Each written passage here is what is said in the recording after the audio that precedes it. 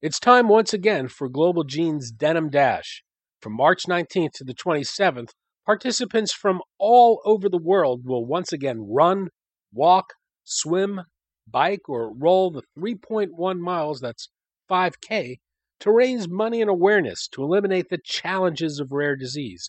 This is a virtual race, so you've got the flexibility to participate wherever and whenever is most convenient for you. For more information and to get registered, go to crowdrise.com/denim dash. That's crowdrise.com/denim dash.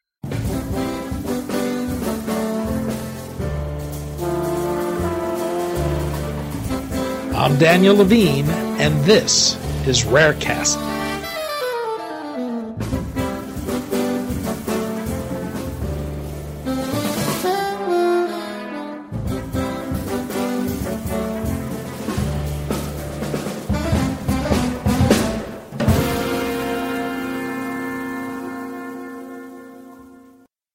Advances in sequencing the genome are unlocking mysteries about the underlying causes of both common and rare diseases.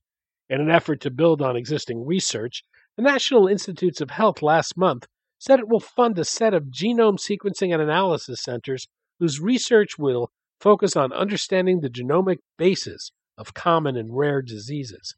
As part of this effort, the Centers for Mendelian Genomics is expected to get $40 million in new funding, as well as additional monies from other NIH divisions. We spoke to Lu Wang, director of the National Institutes of Health Center for Mendelian Genomics, about the center's efforts to understand rare diseases, what's been accomplished to date, and the significance of this new round of funding.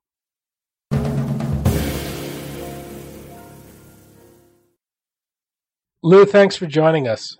Hi. We're going to talk about the NIH's Centers for Mendelian Genomics, new funding for the next phase of the centers as part of a broader funding for a set of genomic sequencing centers to understand the genetic basis of both common and rare diseases. But let's start with the Mendelian diseases. What is meant by Mendelian diseases, and how big a universe does this cover? Sure. Mendelian diseases are rare diseases that tend to be caused by mutations in a single gene. In the U.S., a disease is defined as rare when it affects fewer than 200,000 Americans at any given time, but it may affect only a handful of families. However, collectively, rare diseases impact 20 to 30 million people in the U.S. alone and about 350 million people worldwide. In fact, to date, more than 7,400 rare diseases have been described, and the new ones continue to be seen and reported. How about the Centers for Mendelian Genomics? How many are there? How long have they been around? There are 4 Centers for Mendelian Genomics in the current funding cycle started in January this year, which are co-funded by the National Human Genome Research Institute, the National Heart, Lung, and Blood Institute, and the National Eye Institute.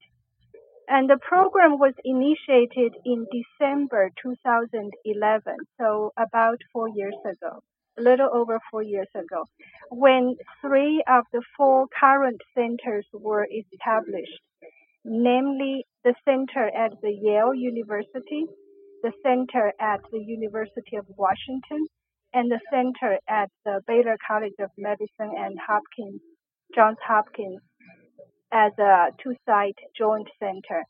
These centers have just been successfully renewed, joined by a new center at the Broad Institute in Boston. So we currently have 4 Centers for Mendelian Genomics working towards the same goal of finding the genes underlying rare Mendelian disorders. Well, what exactly do the centers do? What is their mandate? The program's overarching goal is to find all or most of the genes that underlie human Mendelian disorders They are also called Mendelian disease genes. Specifically, the centers are trying to find as many disease genes as possible at their own centers.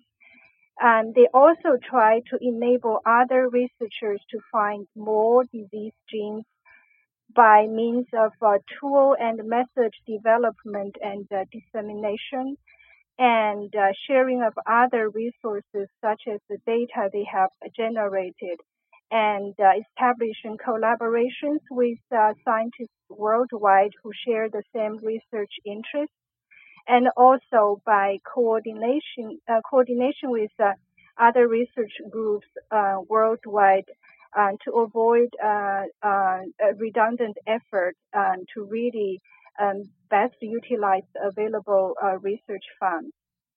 Well, how well understood are Mendelian diseases today? Okay, I will try to address this question in several folds. According to the information on online Mendelian inheritance in man, which is an online catalog of phenotypes and related genes and variants, and its web address is www.omim.org. Over 7,400 rare diseases have been described to date, and the underlying genomic changes for about 4,300 of them have been found in about 3,000 genes. The symptoms of each of these diseases can either be largely or partially explained by the discovered underlying genomic changes. And about 750 of these disease genes are related with more than two diseases, two rare Mendelian diseases. Now, notice that the 3,000 genes that I just mentioned that are correlated with rare Mendelian disorders only represent about 16% of human genes. And the rest of the genes may correlate with Mendelian diseases as well, which is yet to be seen. In fact, additional rare diseases and disease genes continue to be reported quite frequently. So we don't know all of the rare Mendelian diseases yet, and we don't know all of the genes yet. However, thanks to the genome sequencing approach that has been widely used at those Mendelian genomic centers and some other research groups worldwide, disease genes are being discovered rapidly. This will lay a foundation for understanding the mechanisms of rare as well as common disease. So I would say the understanding is incomplete, but we are really in the time that can really for the world to take advantage of the available technologies to rapidly find the disease genes, which is the very first step toward understanding the mechanism of rare Mendelian disease. When you look back at the work the centers have done to date, what's been accomplished so far? So in the past 4 years or so, the centers have been mainly using whole exome sequencing approach, which is really the sequencing of all of the protein coding regions of the human genome. But this led to the discovery of 1,500 or so genes that they think are highly likely to be causal for the Mendelian diseases that they have studied.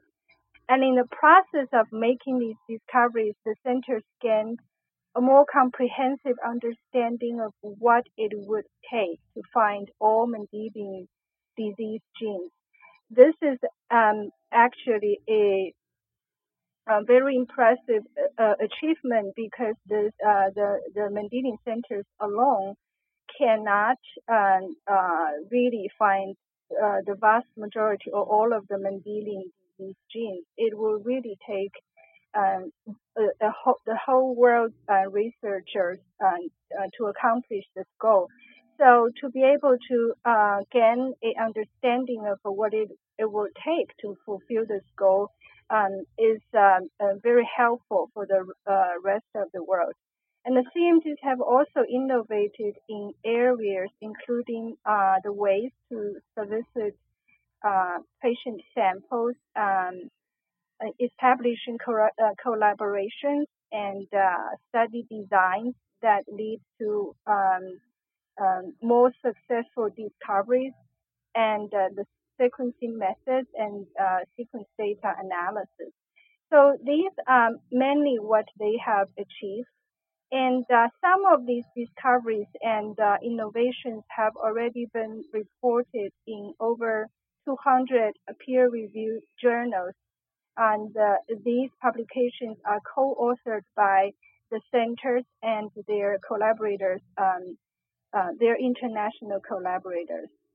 In addition, these centers have disseminated tools such as this one that is called PhenoDB, which is spelled as PHENODB, for phenotype collection, storage, and analysis. And the other tool by the name of Gene Matcher enables researchers interested in the same genes to quickly connect to each other in order to speed up disease gene discoveries. And the centers have also disseminated tools for and even offered training courses for data analysis. So I'll just add that one of the great strengths of these centers is really in data analysis. Sequence data, a lot of groups can generate, but from the data to the actual discovery of the likely or the very causal genes takes expertise that is not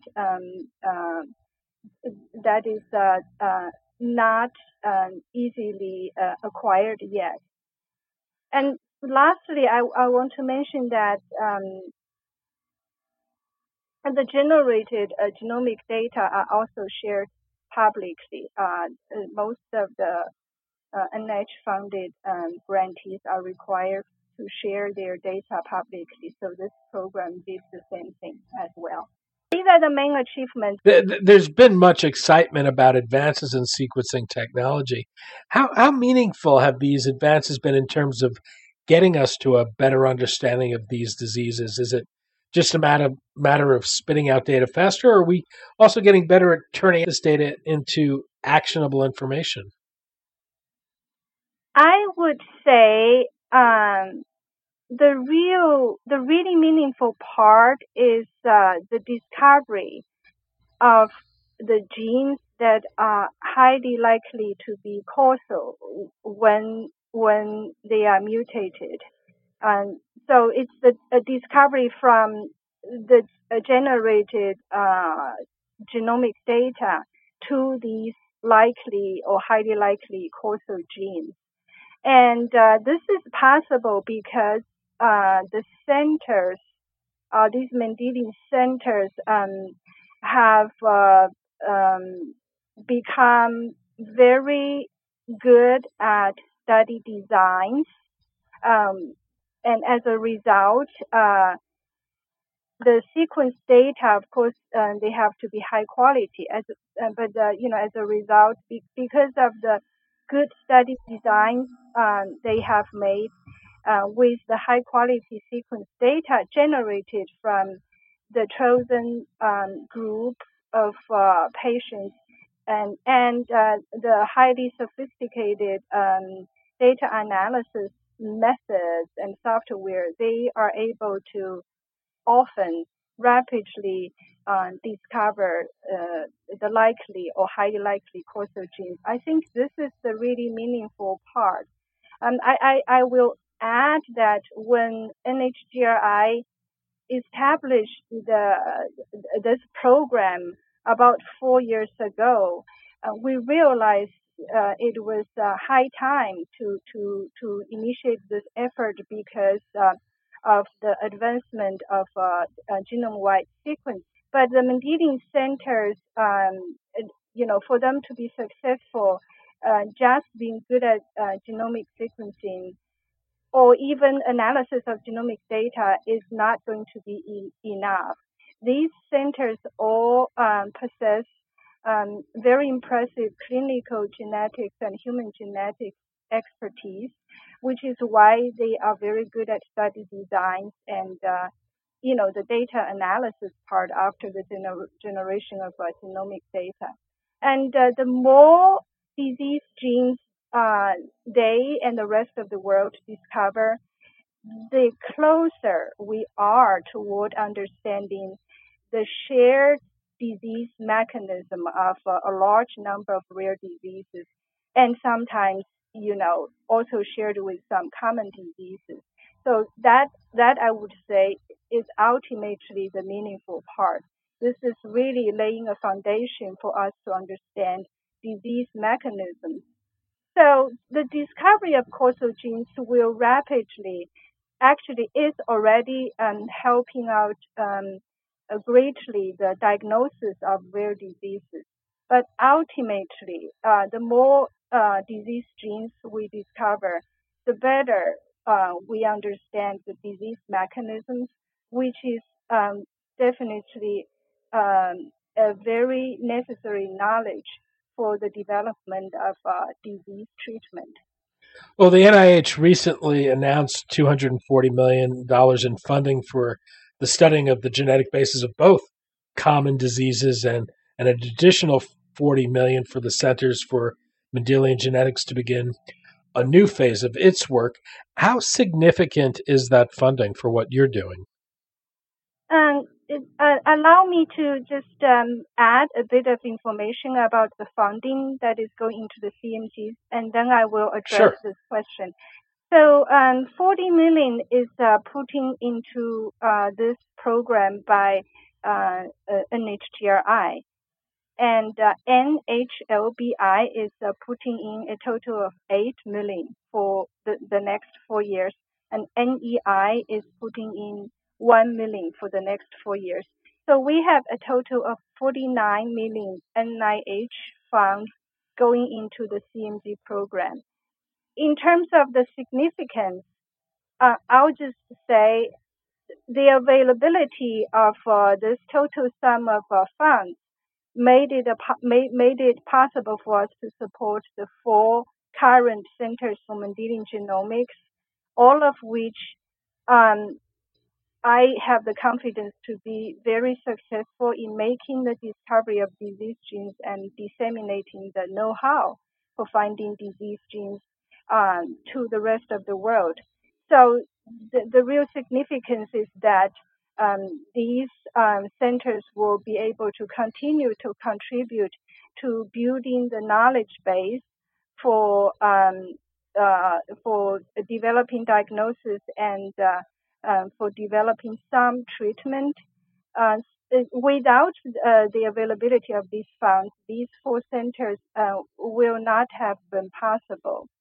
And with the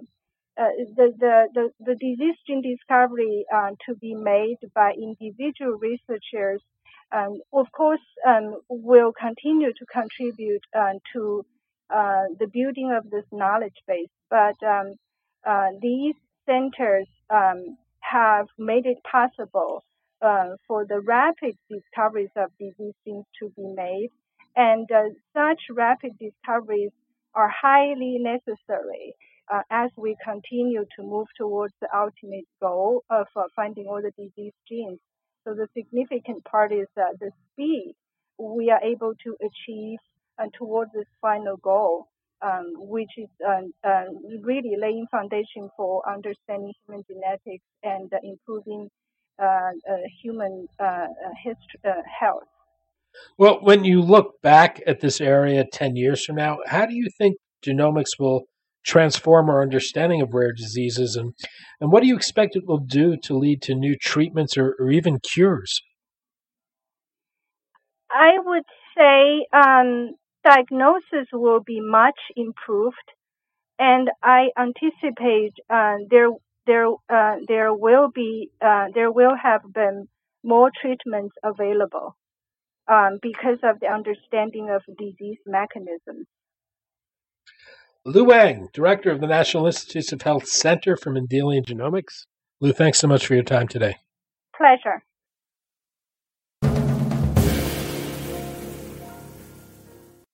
Thanks for listening. For more information about rare disease and to connect to the rare disease community, go to globalgenes.org. To keep up on the latest news and trends affecting the rare disease community, be sure to visit raredaily.org.